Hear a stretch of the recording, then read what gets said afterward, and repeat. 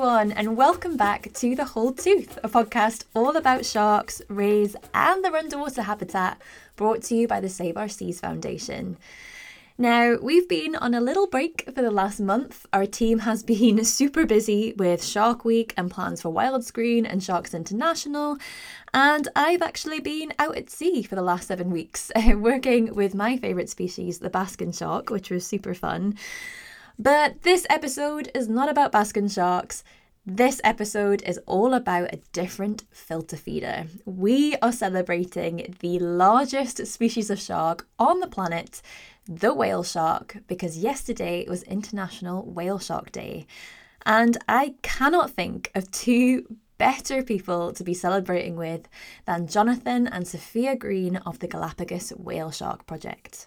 Since gaining a degree in geology at North London University, Jonathan travelled the world in search of a job that would allow him to spend much of his time underwater, which I'm sure a lot of us would love to do.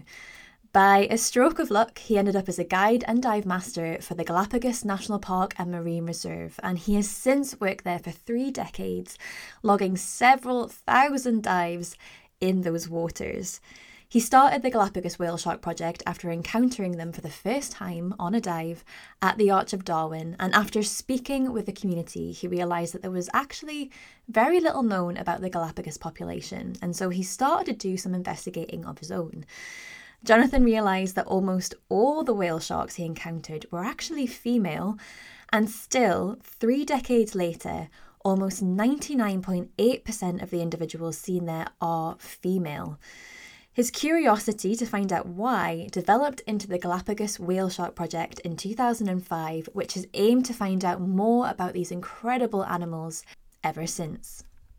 In 2017, Jonathan's daughter Sofia joined the team after completing her degree in marine biology, and she is now an investigator and data analysis for the project. She has just completed her master's degree in marine biological resources, during which she studied the movements and diving behaviours of the Galapagos whale sharks from satellite tags that she and the team had deployed. She has also worked on a number of projects, including marine invasive species, marine plastics, and turtle conservation. And like Jonathan, she has a ton of experience diving in the Galapagos and understanding its ecology. The Galapagos Whale Shark Project was featured on Blue Planet 2, so you might know about them already. And in 2020, they became Save Our Seas project leaders on Secrets of the Whale Sharks of the Galapagos Marine Reserve, a project which aims to find out why so many females appear at certain sites and to generally gain more information on their natural history. We talk about all of this and more in this episode. Jonathan and Sofia are so incredibly experienced and knowledgeable that I could have listened to their stories all day. We talk about Sofia's childhood freediving with sharks with her father, Jonathan's journey to starting the project, and of course all the incredible research that they do, which includes taking ultrasounds and blood samples from whale sharks as they swim underwater, which is a pretty amazing feat. It's really, really cool to hear them talk about it and talk about how it's done. We also answer some of your questions about whale sharks. We asked a little while ago for you to send them in, so thank you to everybody who wrote in with a question. I think we got through them all, but this is such a great episode and I'm so excited for you to hear it. So without further ado, grab your gear, your satellite tags and your ultrasound equipment, and let's head to the Galapagos and dive into our episode.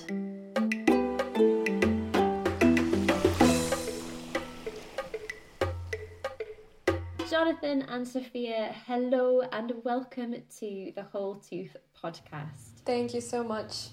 It's excellent to be here and talk about whale sharks with you today. Thanks very much, Ida. It's good to be here. Yes, I am so excited. I'm so glad that you could both join us. And we were recording this in June because of fieldwork and things like that. But when this episode has come out, it will be the day after International Whale Shark Day. And I cannot think of two better people to have on to celebrate the world's biggest fish or biggest species of shark. I'm so excited to talk about them and talk about your work in the Galapagos as well.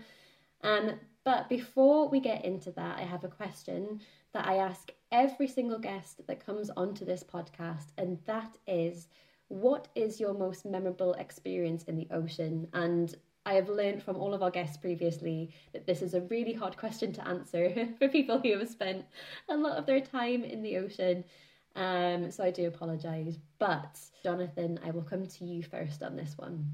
Yeah, that is a tough one. I think the moment that you first enter an ocean environment with a mask on, it's literally as if you're leaving this planet. So I think everything from then is an amazing experience.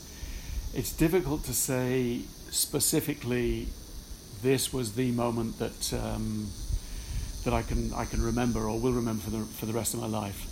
I think one of my dreams when I was growing up, I grew up like many people of my generation with Jacques Cousteau and his underwater adventures, and that voice in the background, we dived into the blue and the amazing adventures, and I wanted to replicate that kind of experience. And I'd seen submersibles, and for me it was obviously something that I never in a lifetime would have expected I would have the opportunity to experience. But we were lucky enough to work with the project and the Blue Planet team just a couple of years ago, before Blue Planet 2 came out. And they had, of course, the vessel that was used in various different parts around the world. And I had the opportunity to do a number of dives in the submersible, in both submersibles that they carried on board. And one of them was a yellow submersible.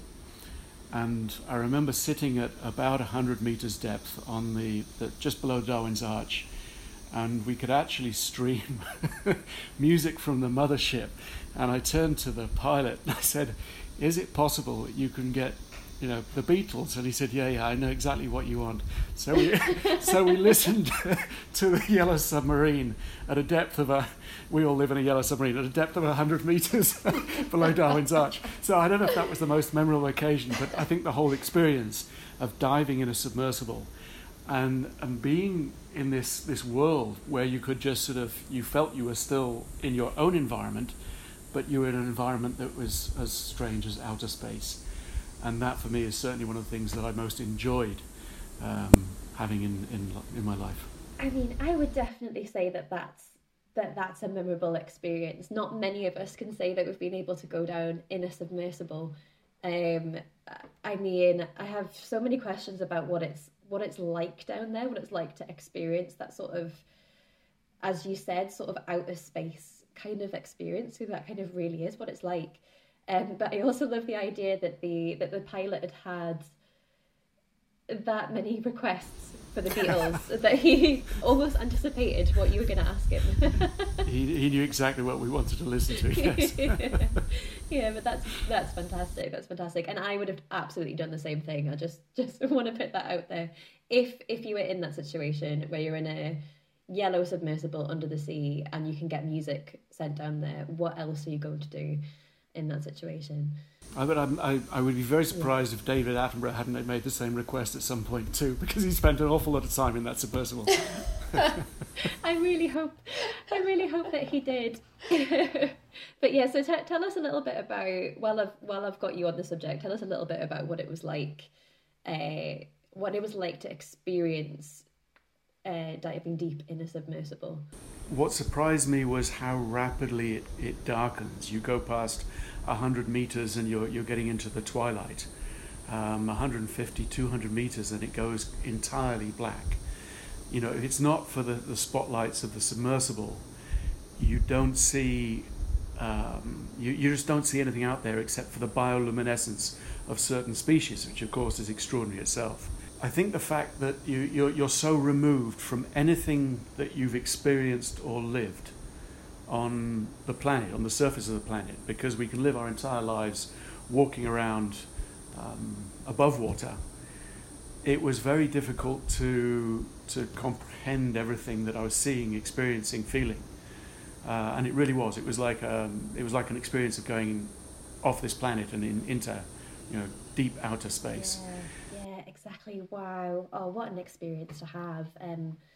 Yeah, I can't imagine. It must feel very sort of like an out-of-body experience. Like, actually, you take a moment when you're down there and you have to pinch yourself and sort of being like, am I actually here? Am I actually living this? such a cool experience.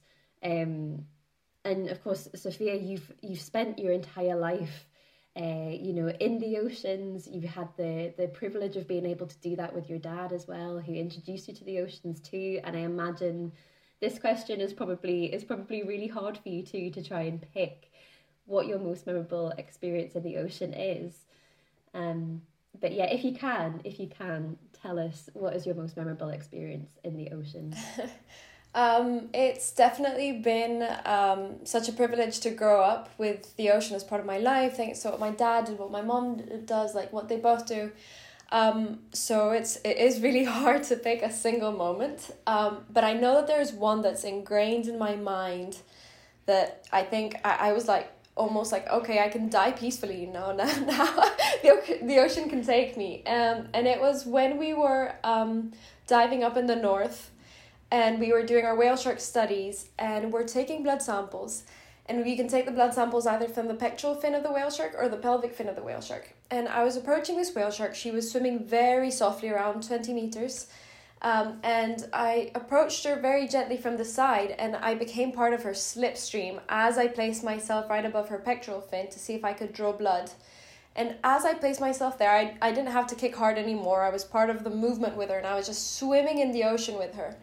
And I start hearing all these whistles and clicks at the same time, and I'm like, wait, this is not the whale shark. And I look up from I was looking down at her pectoral fin, seeing where to draw blood from, and I look up, and these dolphins join the face of the whale shark and start bow riding the whale shark and playing around her as she and I swam together in one unit. It was just the most amazing experience. I felt so at peace, and my heart just filled with joy. I was so excited. It was one of the most beautiful moments that I've experienced in the ocean, for sure.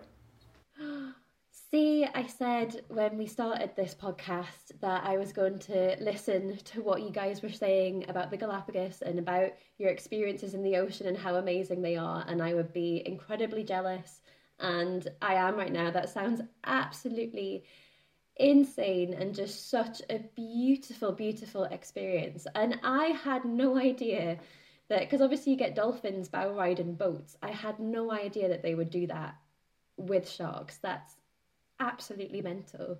It's a crazy behavior we've cited, and they seem to be doing it just for fun, and the whale shark, I guess, enjoys the company for a little while, and the dolphins just play around. It's absolutely wild to see underwater. It is, yeah. And you were part of that. As well. And that's just like a testament to how experienced you are in the water, that the whale shark was just like, yeah, I'm happy with this person to come along and, chill out with me and swim alongside me and try and take bloods as well, which we're going to get into this a little bit later on. I need to know how you do this while swimming alongside a shark as well. Just crazy skills. But I mean, I think we're kind of already talking about this. But Sofia, I'm gonna carry on chatting with you because, like you said, your love for the ocean started at a really young age. And I'm just interested to know, how did your interest in sharks kind of really begin? It was almost innate, I guess, with my dad's work guiding around the Galapagos Islands. It was one of my earliest memories. We were swimming around Isabella Island, and there's a small shark pool. Basically, it's a lava tunnel that has water coming in from the ocean, where the white-tip reef sharks just sleep on the sides of this lava tunnel. And I remember my dad used to take us swimming, and he would make us tap his shoulder. We would take a deep breath of air, and he would swim down, and we would do a bit of a free dive underneath the surface of the ocean. And I remember we did that in this pond, and all these sharks came out from the sides of the lava tunnel and started surrounding us. And having never been taught to fear them, it was just simply one of the most beautiful experiences. And I must have been around 3-4 years old, and it's just a memory that's ingrained in my brain. And from that day, I just saw sharks as this beautiful, graceful, powerful creature. And since then, I decided, they just became a part of my life, and I couldn't think of a better animal to study and work with for the conservation of our oceans. Oh, that's so special. And also, And well, I mean, I'm only talking from my experience having grown up in Scotland in the UK. But to me, that's quite a unique experience because we're always taught, or a lot of us are taught from a young age, to fear sharks. And my family had a very different reaction when I said I was going to be, working with sharks. So that's really, really special. Imagine having that as your playground, white tip reef sharks. How cool.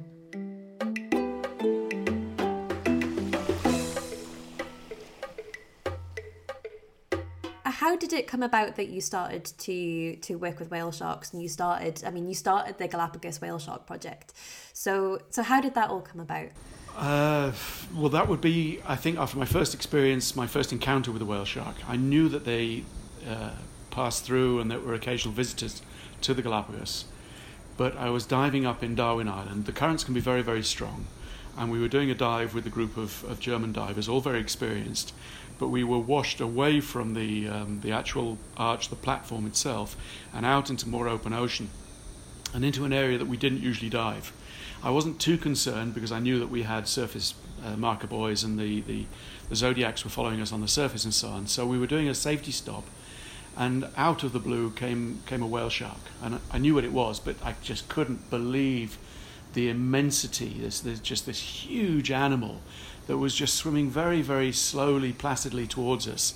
The size of a single-decker bus, 15 meters, 45 feet long plus. And it just swam just below us. I think it was sort of aware of our presence in the water, but didn't change its behavior. Swam below us and then just disappeared. And it was almost like magic. An animal that size can disappear so rapidly. So obviously the camouflage of the spots is very, very effective in the underwater world. And it was the encounter, of course, that again, it was a pivotal moment. And I just thought, that's the most incredible animal and that I've ever encountered. So I went back to Puerto Ayora and started asking colleagues and my peers and friends and anybody I could, so what are the whale sharks doing here? Where do they come from? Where do they go? Where are they feeding? What about the birthing? Because they're ovoviviparous, so they're giving birth to live young, so internal incubation, a live pup is born. So where are the pups being born? Why is it that we don't see pups here? And a whole series of questions, and every single question was answered by some of the most eminent marine scientists of that time, just about anyone I could talk to around the world. The answer was always, well, we don't know. And I thought, well, how can it be that we don't know anything about an animal which is prehistoric, because they've been around for 70 million years plus probably, so they predate the great extinction of the dinosaurs. One of the greatest ocean travelers. They exist in all of the oceans of the world, and they've now actually just been found also in the Mediterranean Sea as well. So literally every big body of water around the planet has whale sharks in it, but we know nothing about them. We know nothing about their natural history. So on the back of that, I decided to create a small sort of tick document where, where did you see it, what was it doing, what was the depth, what was the water temperature, visibility, currents, and so on. And I handed it out to a bunch of my fellow dive masters and guides in Galapagos at the time, and I said, would you mind helping with this? And you can drop them off at the Darwin station as a central point, just fill them in. And I started getting back some information, basic data, but very quickly realized that we needed to take it to another level. The technology that we were using was not good enough. So we needed satellite tags. We needed to look more at their movements on a broader scale, so regional and global. So we needed to use techniques like photo identification, which was in its infancy at the time. We're talking 1995 to 2000 more or less is when this was first happening. And in 2005, I then spoke to a marine scientist from the Darwin station, Dr. Alex Hearn, and he said, well, it's a fantastic project. Why don't we actually set it up as a more formal project? So that's what we did, and that was when the Galapagos Whale Shark Project was actually born. It took us another 5 years or more to actually get the funding that we needed to kickstart it and start the science that was the basis for the project that we're running today. But that's really cool to know that that's how it came about, because I think we get a lot of aspiring marine scientists or marine conservationists that listen to this podcast, and I think it's really interesting to hear how different projects set up. So, you know, it can just start from a curiosity, from an idea, from, you know, that kind of that very, because science is all about that, is about having that initial curiosity and wanting to answer that question, and it doesn't essentially have to be funded, you know, right from the beginning. The funding can come later on once you've, you know, established what it is that you want to do. And so if you have that idea, if you're curious about something, then, you know, just begin, just start, you know, start small, start collecting data, and you never know where it might end up. And we will talk about what your project is doing now and how that's developed, and what you're finding with the whale sharks.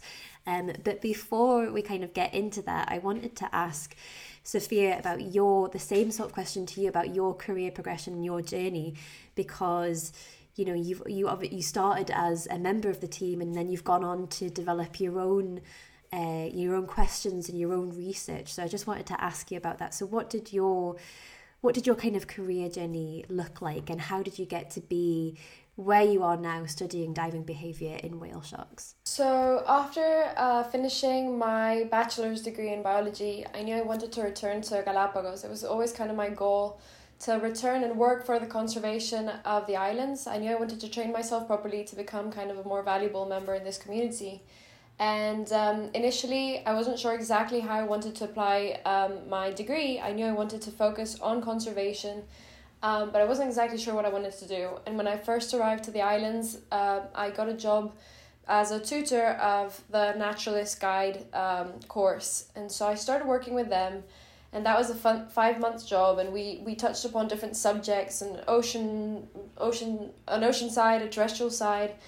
And just the ocean side always attracted me more, maybe because of the influence I had growing up. I was like, okay, this is beautiful. And to see the connectivity that the oceans have with the land, and to see that they're not disconnected, and that by working in ocean conservation, you're actually working towards planetary conservation, I thought, well, this is what I want to focus on. I want to work in marine conservation. And after I finished that job, I was looking around, I was going around town, literally walking around with my CV in hand, going to all the NGOs being like, hey, do you have a spot for me? And I knocked on a few doors and turned in my CV.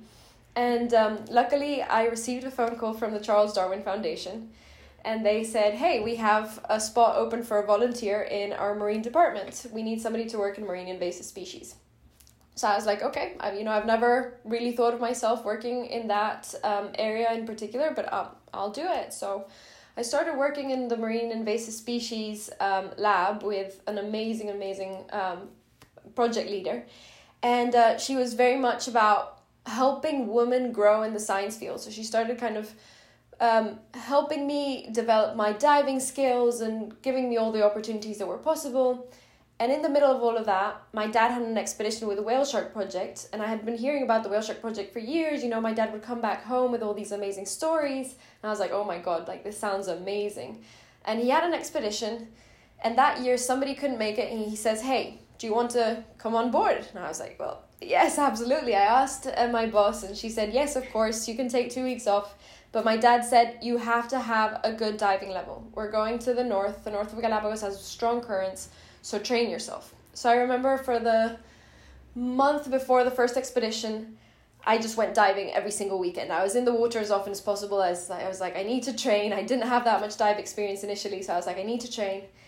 And then the date arrived, and we went up to Darwin Island, and I remember seeing my first whale shark, and it must have been one of the most amazing experiences ever. Just as my dad says, it's like magic. A huge animal appears out of nowhere. You're just kind of twirling around, looking around in the blue, and suddenly this massive animal is just right in front of you.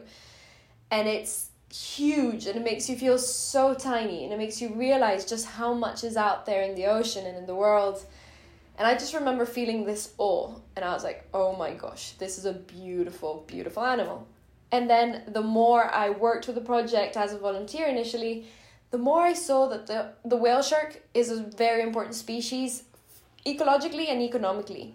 So it's so important for the world, the ocean's health, and then it's important for humans, a coastal community's economy. So I thought, this is beautiful. I'd be working towards the conservation of this endangered species, but I'd be working towards more. This is an ocean ambassador, and by protecting the whale shark, we're protecting so much more.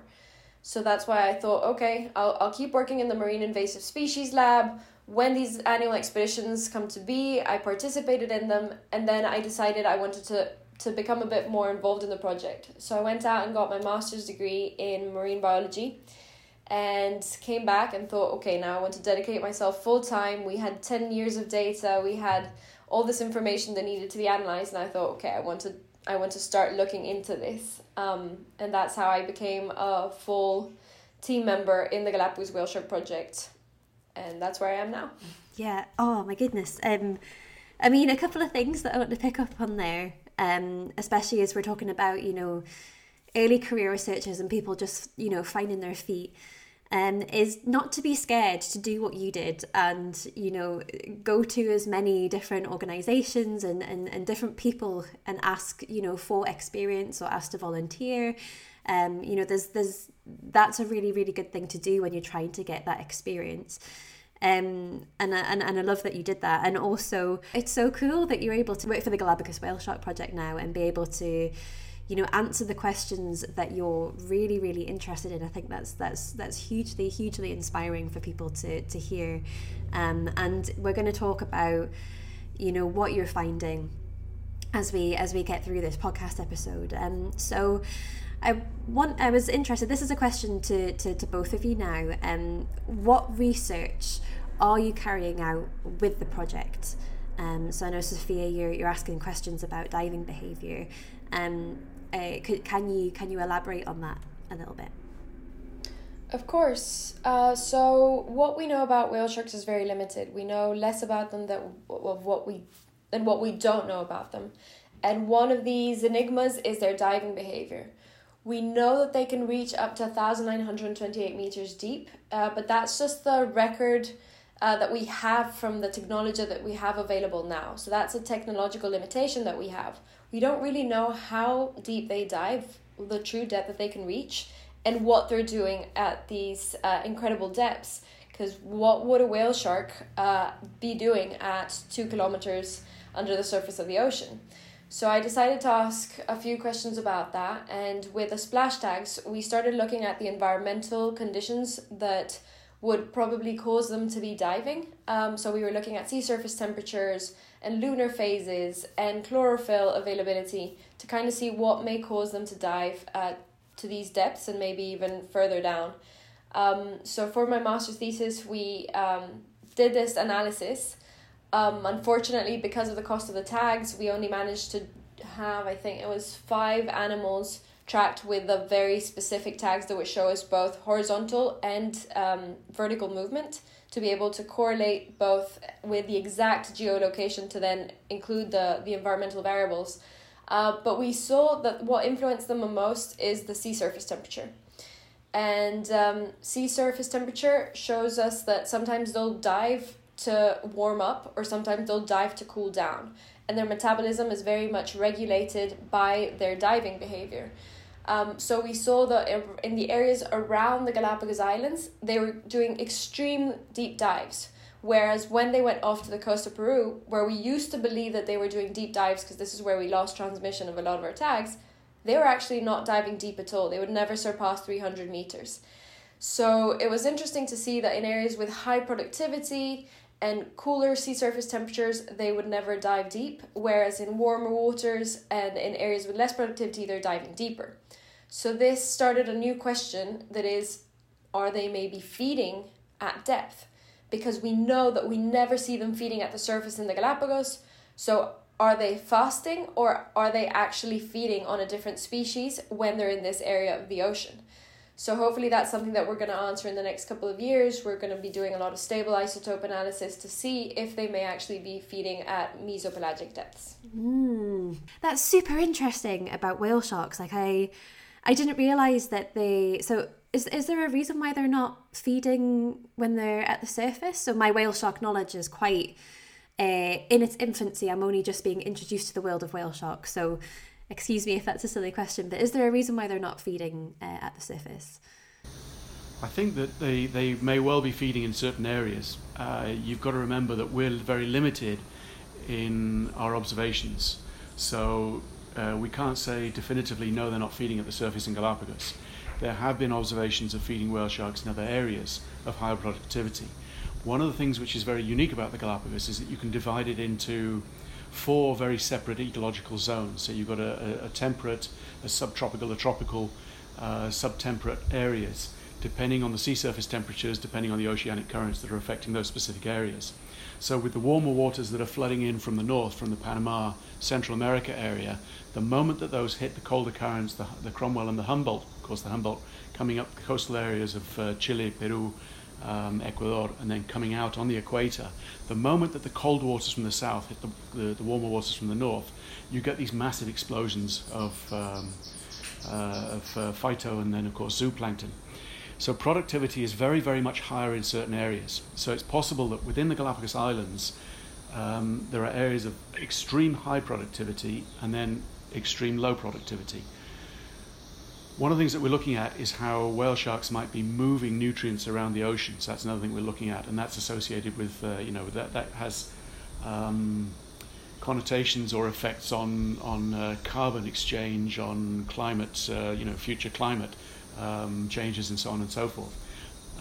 So it is possible that they're feeding in certain areas on the surface in Galapagos, but in areas of low productivity, like Darwin, which is our study area, they may well be feeding down at much greater depth.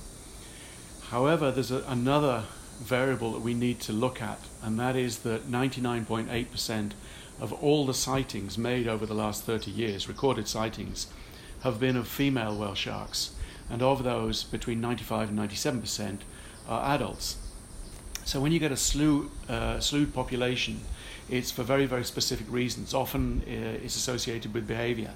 So you might get leks with certain bird species, for example, where all of the males will be together displaying in one area, but the females are present in the same habitat, in the same basic area.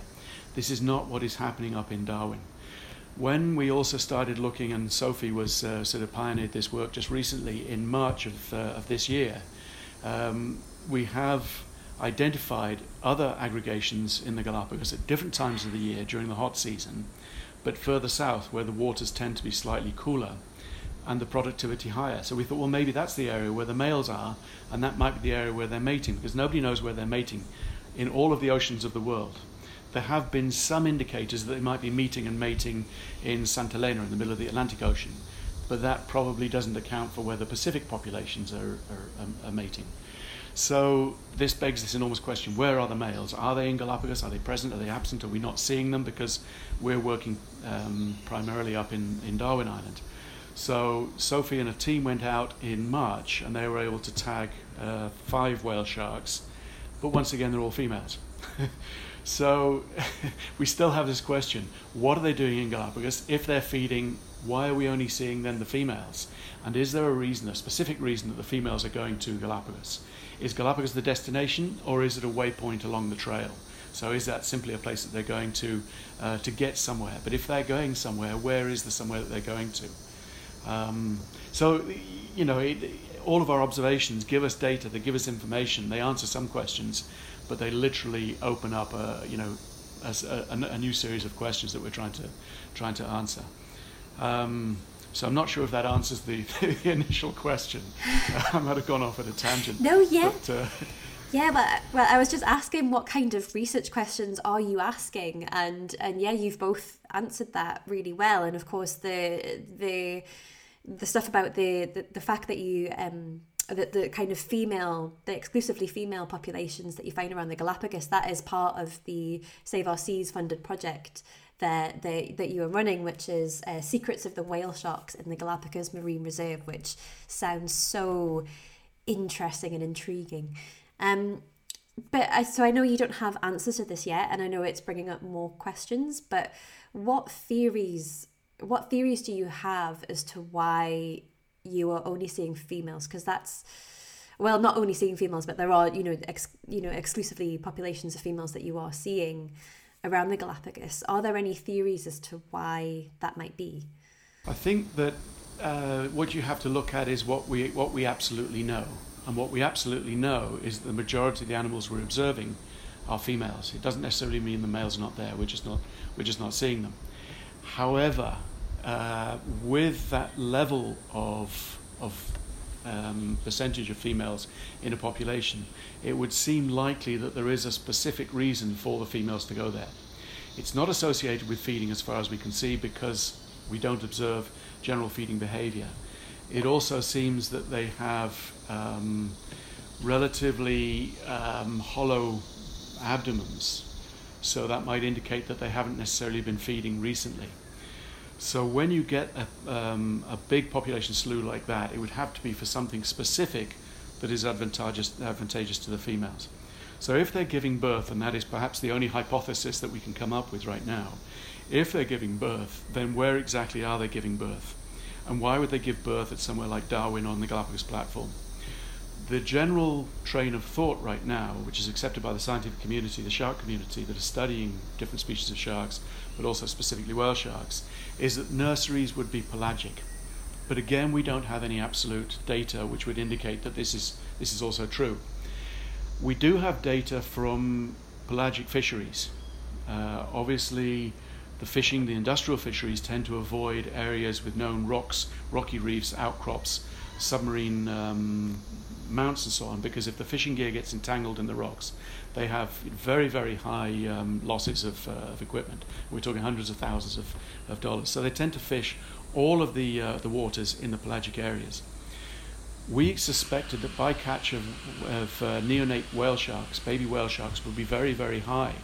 But we discovered, when we finally accessed information of the tuna fishing fleets in the tropical Eastern Pacific, in the North and Eastern Pacific, that the bycatch appears to be fairly low, which is good news. It's fantastic news, in fact.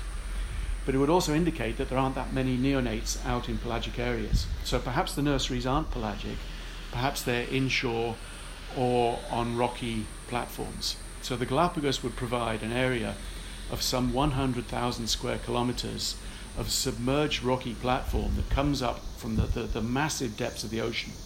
So the young neonates probably can't withstand very, very cold sea temperatures. The thermal shock might be just too much. So if the whale sharks are giving birth, if they're giving birth on the surface, we'd probably see them. And we'd see the babies, and we'd see them in their formative years until they reach maybe 5 meters long, 4 to 5 meters long, which is when generally around the world we start seeing whale sharks. We're not seeing whale sharks that are generally smaller than that. So where are they for the first years of life? Because we know they're almost certainly born around about 60 to 80 centimeters more or less in length. So where are these baby whale sharks being born, and where are they living for their first years of life? Platforms like the Galapagos platform would provide an ideal or an almost perfect conditions for birthing of whale sharks. Something else which always, for me, provokes interest is if you look at behavior, if you look at genetic throwback, and we're talking about a very, very basic and ancient species here, all of the other members of the family, the Rectolobiformes, are sedentary. They're bottom dwellers. The only one which is pelagic is the whale shark. So you've got the carpet shark in Australia and Indonesia, for example. They're bottom dwelling. Could it be that the neonates are actually epibenthic, so bottom dwelling for the first months or years of their life? Could it be that if they're living on the substrate on the bottom, they're protected from so many other species? Because a large neonate, a sort of 60 to 80 centimeter neonate, would make a lovely snack for just about anything in the ocean, from big jacks to any kind of shark species. So they'd just be eaten. They have no defense whatsoever. So if they're in a cryptic environment where they're hidden in plain sight, then it would give them a higher chance of survival. All of this is hypothetical. We haven't been able to prove it. Part of the work that we're trying to do, and what we were also doing with the submersibles, was looking in the deeper waters of the Galapagos to see if we could find any kind of evidence of nurseries. We haven't found it yet. We need to spend more time in submersibles looking for this kind of activity. So all of these questions are still remain to be answered, but there's a lot of evidence that would indicate that there's something very, very unique about the habitat, the ecosystem, the location of the Galapagos Islands that is very, very necessary for the survival of the species. And that's what we're trying to find out. Yes, because that would be my first thought if I saw majority female, would be that the area must have some sort of function as either some sort of birthing site or a mating ground or something like that, because it makes no sense for them to hang out together just for the purpose of feeding. And like you said, you're not seeing feeding behaviors either. But one of the things that you also do is you try to test the reproductive state of those adult females. And one of the things that you do to do this is to take blood samples and ultrasounds. And obviously, like I said, we are talking about an enormous animal here, a fish that lives in the sea. Don't quite have the luxury of taking them into a veterinary surgery and, doing an ultrasound in an environment. So you have to do that while you are in the water with these animals. And Sofia, you kind of talking about it at the beginning of the podcast. I'm so interested to know how you carry this out, so how you do this in the field. So we're working with a team of amazing scientists from the Okinawa Aquarium who are helping us with the side of the ultrasounds. So they had developed an underwater ultrasound to use on their captive whale sharks in the aquarium, but the whale sharks in the aquarium are juveniles, so they are using it to see their internal organs, study their anatomy, but they're not really able to look at reproduction per se. So in 2017, our team contacted them and said, hey, would you be able to come over? And this amazing team came over, and with this huge 17-kilo machine to scan whale sharks underwater. And they're the most amazing divers you could ever meet. Carrying this heavy equipment, they managed to zoom underwater, catch up with a whale shark, turn on the machine because it has a code that they have to actually turn on the minute that they see the whale shark, catch up to the whale shark, and then they do different types of scanning around the underside of the whale shark to be able to look at different areas of the body of the whale shark. So that is how they do it. And in 2017, when they first arrived, first of all, it was a La Nina year like this one, and it was just really, really cold. And for the first few days, they didn't actually see any whale sharks. And the day that they finally see a whale shark, they're getting a little desperate. Their days in the field were running out. They finally see a whale shark. They approach it with the ultrasound, and they find it's an adult male. And the chances here are very, very low. That is literally 1%. So they go to scan this adult male. They still did the scan, but of course they weren't exactly looking at what we were hoping to look for. And then when they finally found the adult females, they ran the scans and saw that their ultrasound was actually too weak, because the whale sharks have one of the thickest skins of any animal in the animal kingdom. They have about 30 centimeters of skin. So they went back home that year and said, okay, we need to make this machine more powerful. And finally managed to return in 2017 with a super powerful machine to be able to run the ultrasounds. And they came back 2018. We had an amazing year, beautiful clear waters, tons of whale shark sightings, and they actually managed to do quite a few scans. And here, we were all kind of, every single time we'd come out of a dive, we'd all gather around to look at the ultrasound images. Of course, none of us knew what we were looking for because we're not trained in that. So we'd be kind of more looking at the reaction of our teammates, hoping that they would be like super amazed at something. And we'd gather around this computer, and for the ones that they were able to do successful ultrasounds, none of them were pregnant that year. So it was interesting to see that they saw that they're sexually developed, like fully ready to reproduce with developed follicles, but no pregnancy, no fetuses inside the reproductive system of the whale shark. So it was a small sample size, so we hope to continue this study. It's still an ongoing study, and see if they come back maybe earlier in the season, because we were doing the ultrasounds later in the season, so see if they come back earlier in the season to see if we have a different result earlier in the season with the whale sharks. Wow. I'm just trying to figure out in my head. So I'm also a scuba diver. I'm just trying to figure out in my head just the skill needed to go down with that really heavy ultrasound machine, while also trying to keep up with a whale shark, which is constantly swimming. They're not just lying there for you on their back, and you've got to swim along with them, and also put in the code and look for different areas and things. That's absolutely craziness.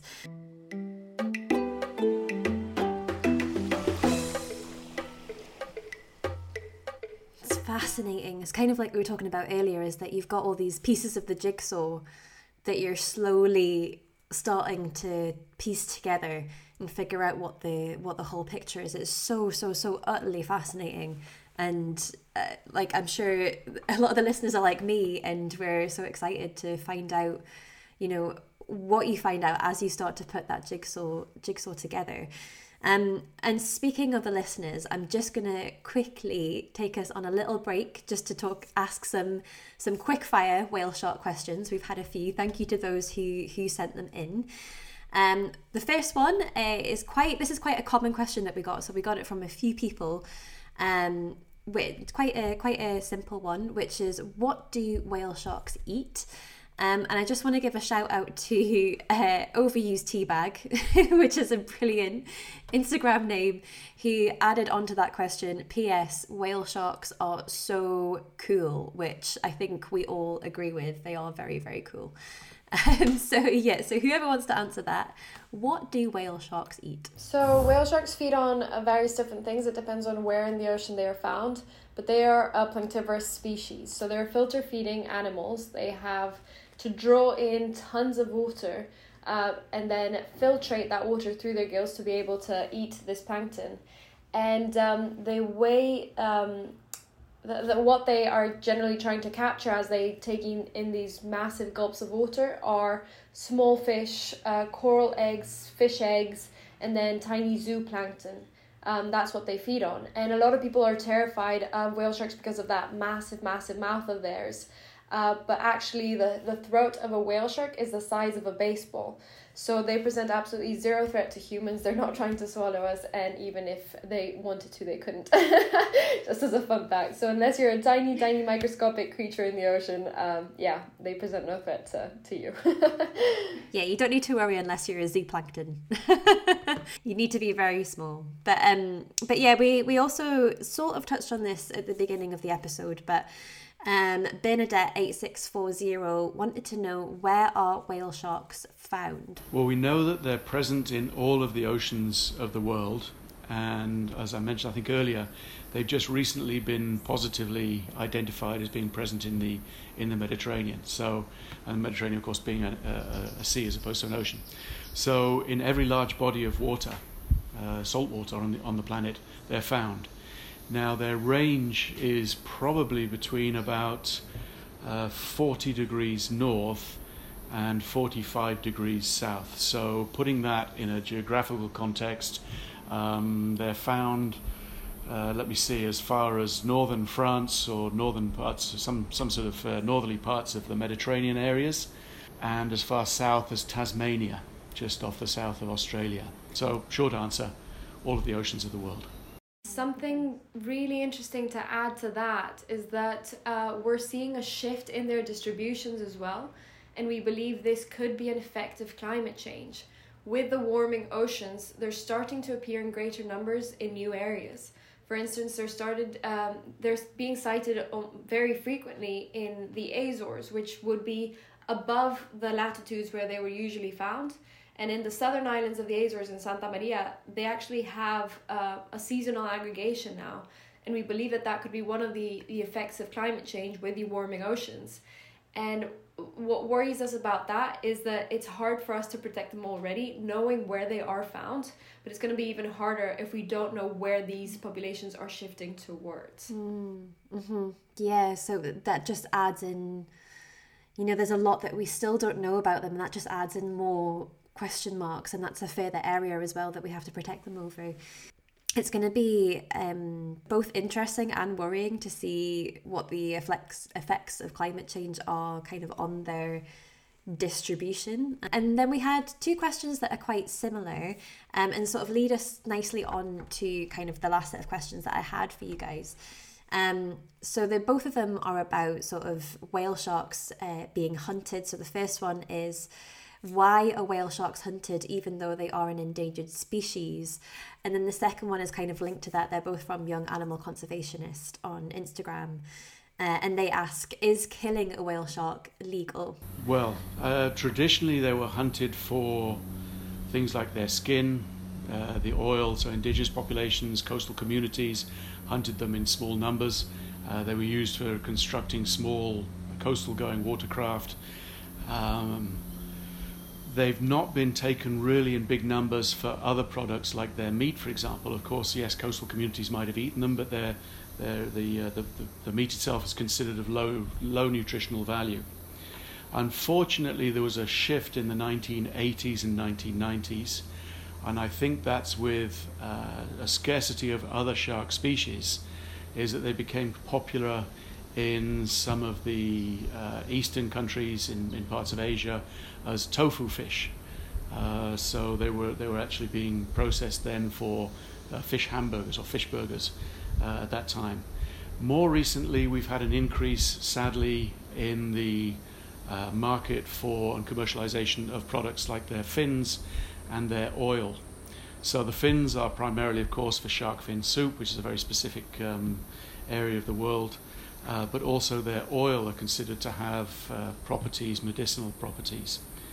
Is it legal to fish them? Most countries now have banned shark fishing of certain species, especially those that are endangered. Whale sharks are on that list of endangered species, so the trafficking of those is illegal. However, we have a very, very large problem, and that is that whale sharks don't tend to stay in small coastal areas or national waters. They roam all of the oceans and spend probably upwards of 90% of their time in international waters. And therein lies the biggest problem that we have that faces our oceans right now. The levels of illegal, unreported, and unregulated fisheries where we don't know what's being caught, but we do know that a lot of endangered species are being taken. To give a case, for example, there was a vessel, a Chinese flagged vessel that was caught in the Galapagos Reserve in 2017 with some 7,200 sharks on board, most of them dismembered, most of them had been finned, and unfortunately in the hold was the frozen remains of a juvenile male whale shark. So we know that they're being taken. Are they being targeted? We don't absolutely know. But we know they're certainly bycatch. We know they're probably being taken in larger numbers. So it's not legal, but unfortunately there's an awful lot of unregulated illegal fishing going on in international waters today. And that is something which must be addressed if there's going to be a healthy future to our oceans.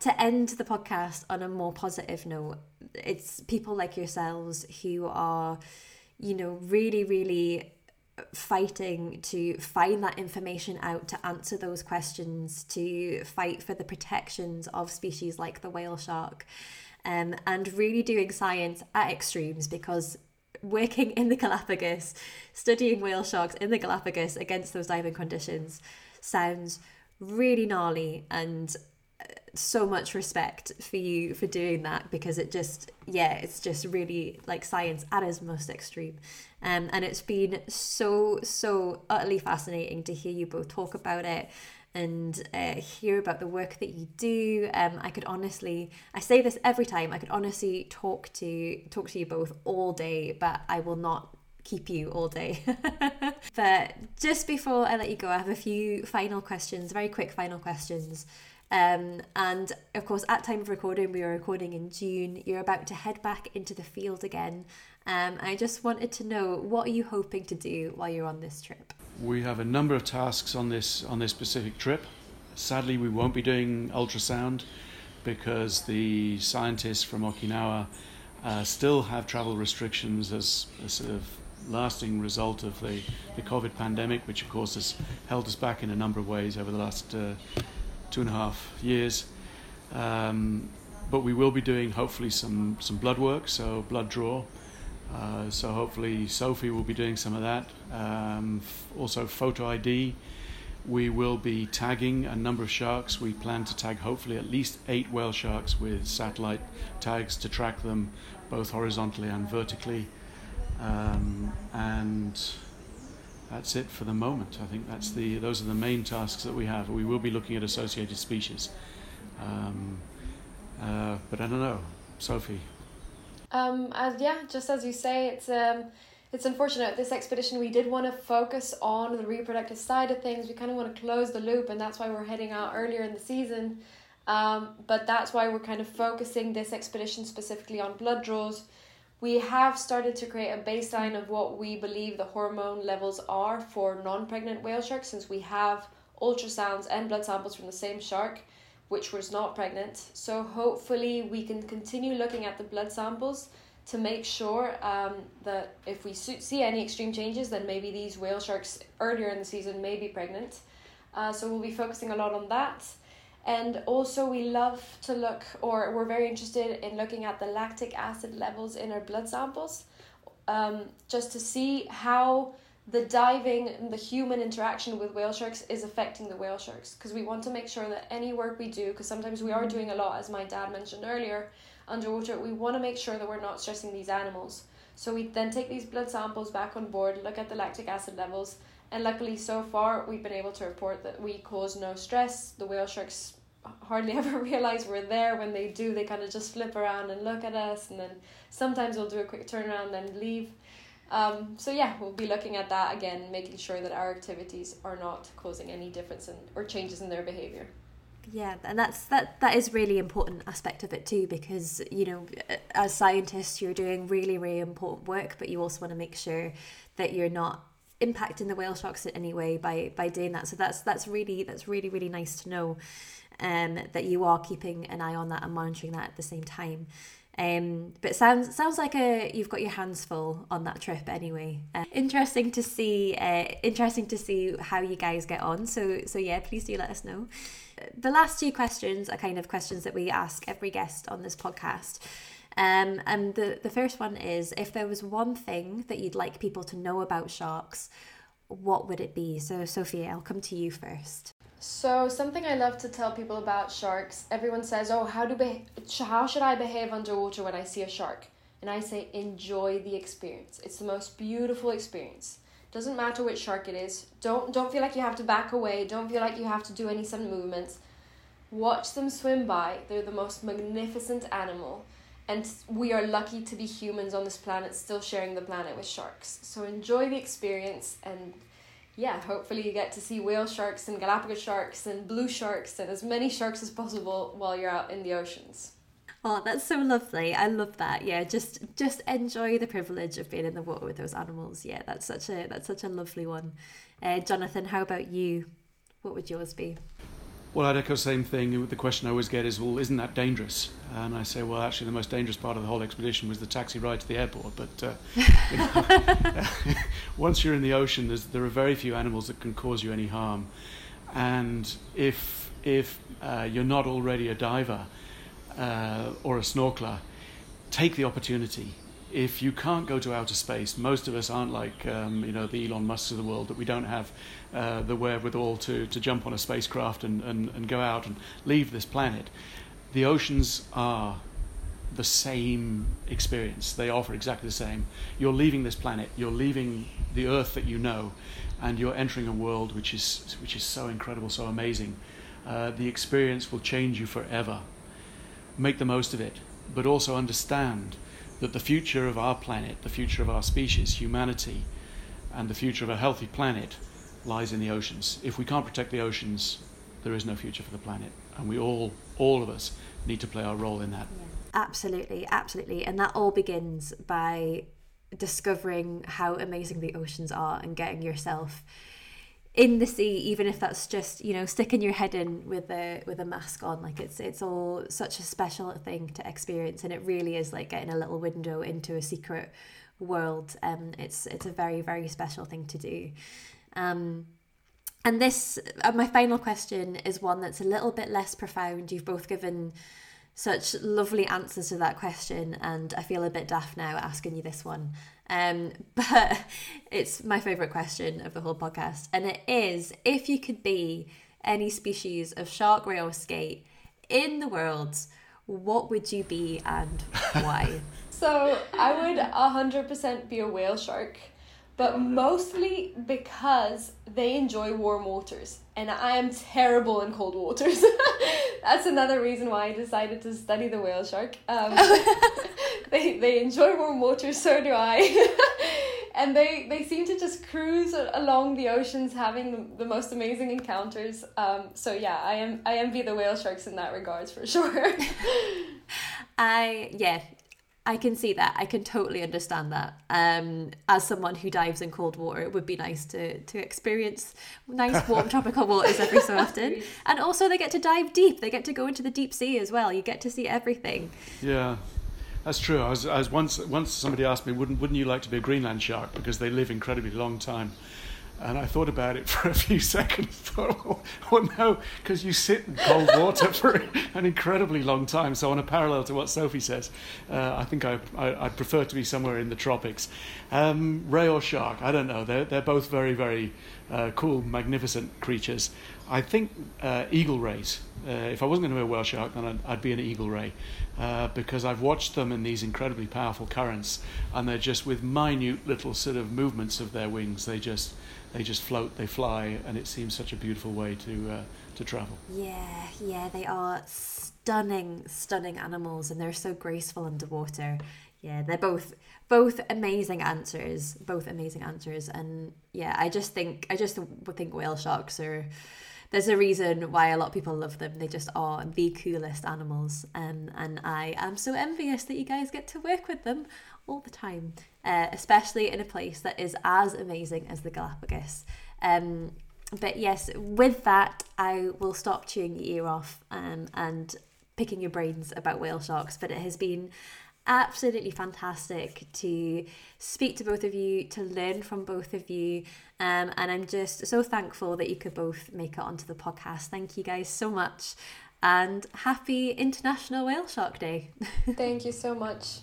Thank you very much. Thanks to everyone who's joined us, and we'll see you out in the oceans.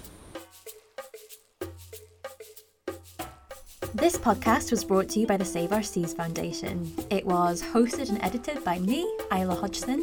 Our beautiful artwork is by Nicola Poulos, and the wonderful jingle that you can hear right now is by David Knight. A huge thank you to Jonathan and Sofia for all their time and knowledge. It was so great to meet you and to hear all about the work that you do. If you're interested in the project, as always, all the links will be in the show notes of this episode on the World of Sharks website. So please go and check out what they do. And yeah, maybe consider donating, because it is International Whale Shark Day. So perfect time to do it. And a huge thank you to you at home for listening. As always, we love hearing from you. So if you would like a question answered on the podcast, or you just want to say hi, please feel free to get in touch by emailing isla@saveourseas.com, or by following us and messaging us on social media. You can find us on @SaveOurSeas Foundation on Instagram and @SaveOurSeas on Twitter. Alrighty, have a jawsome week, and we will see you next time.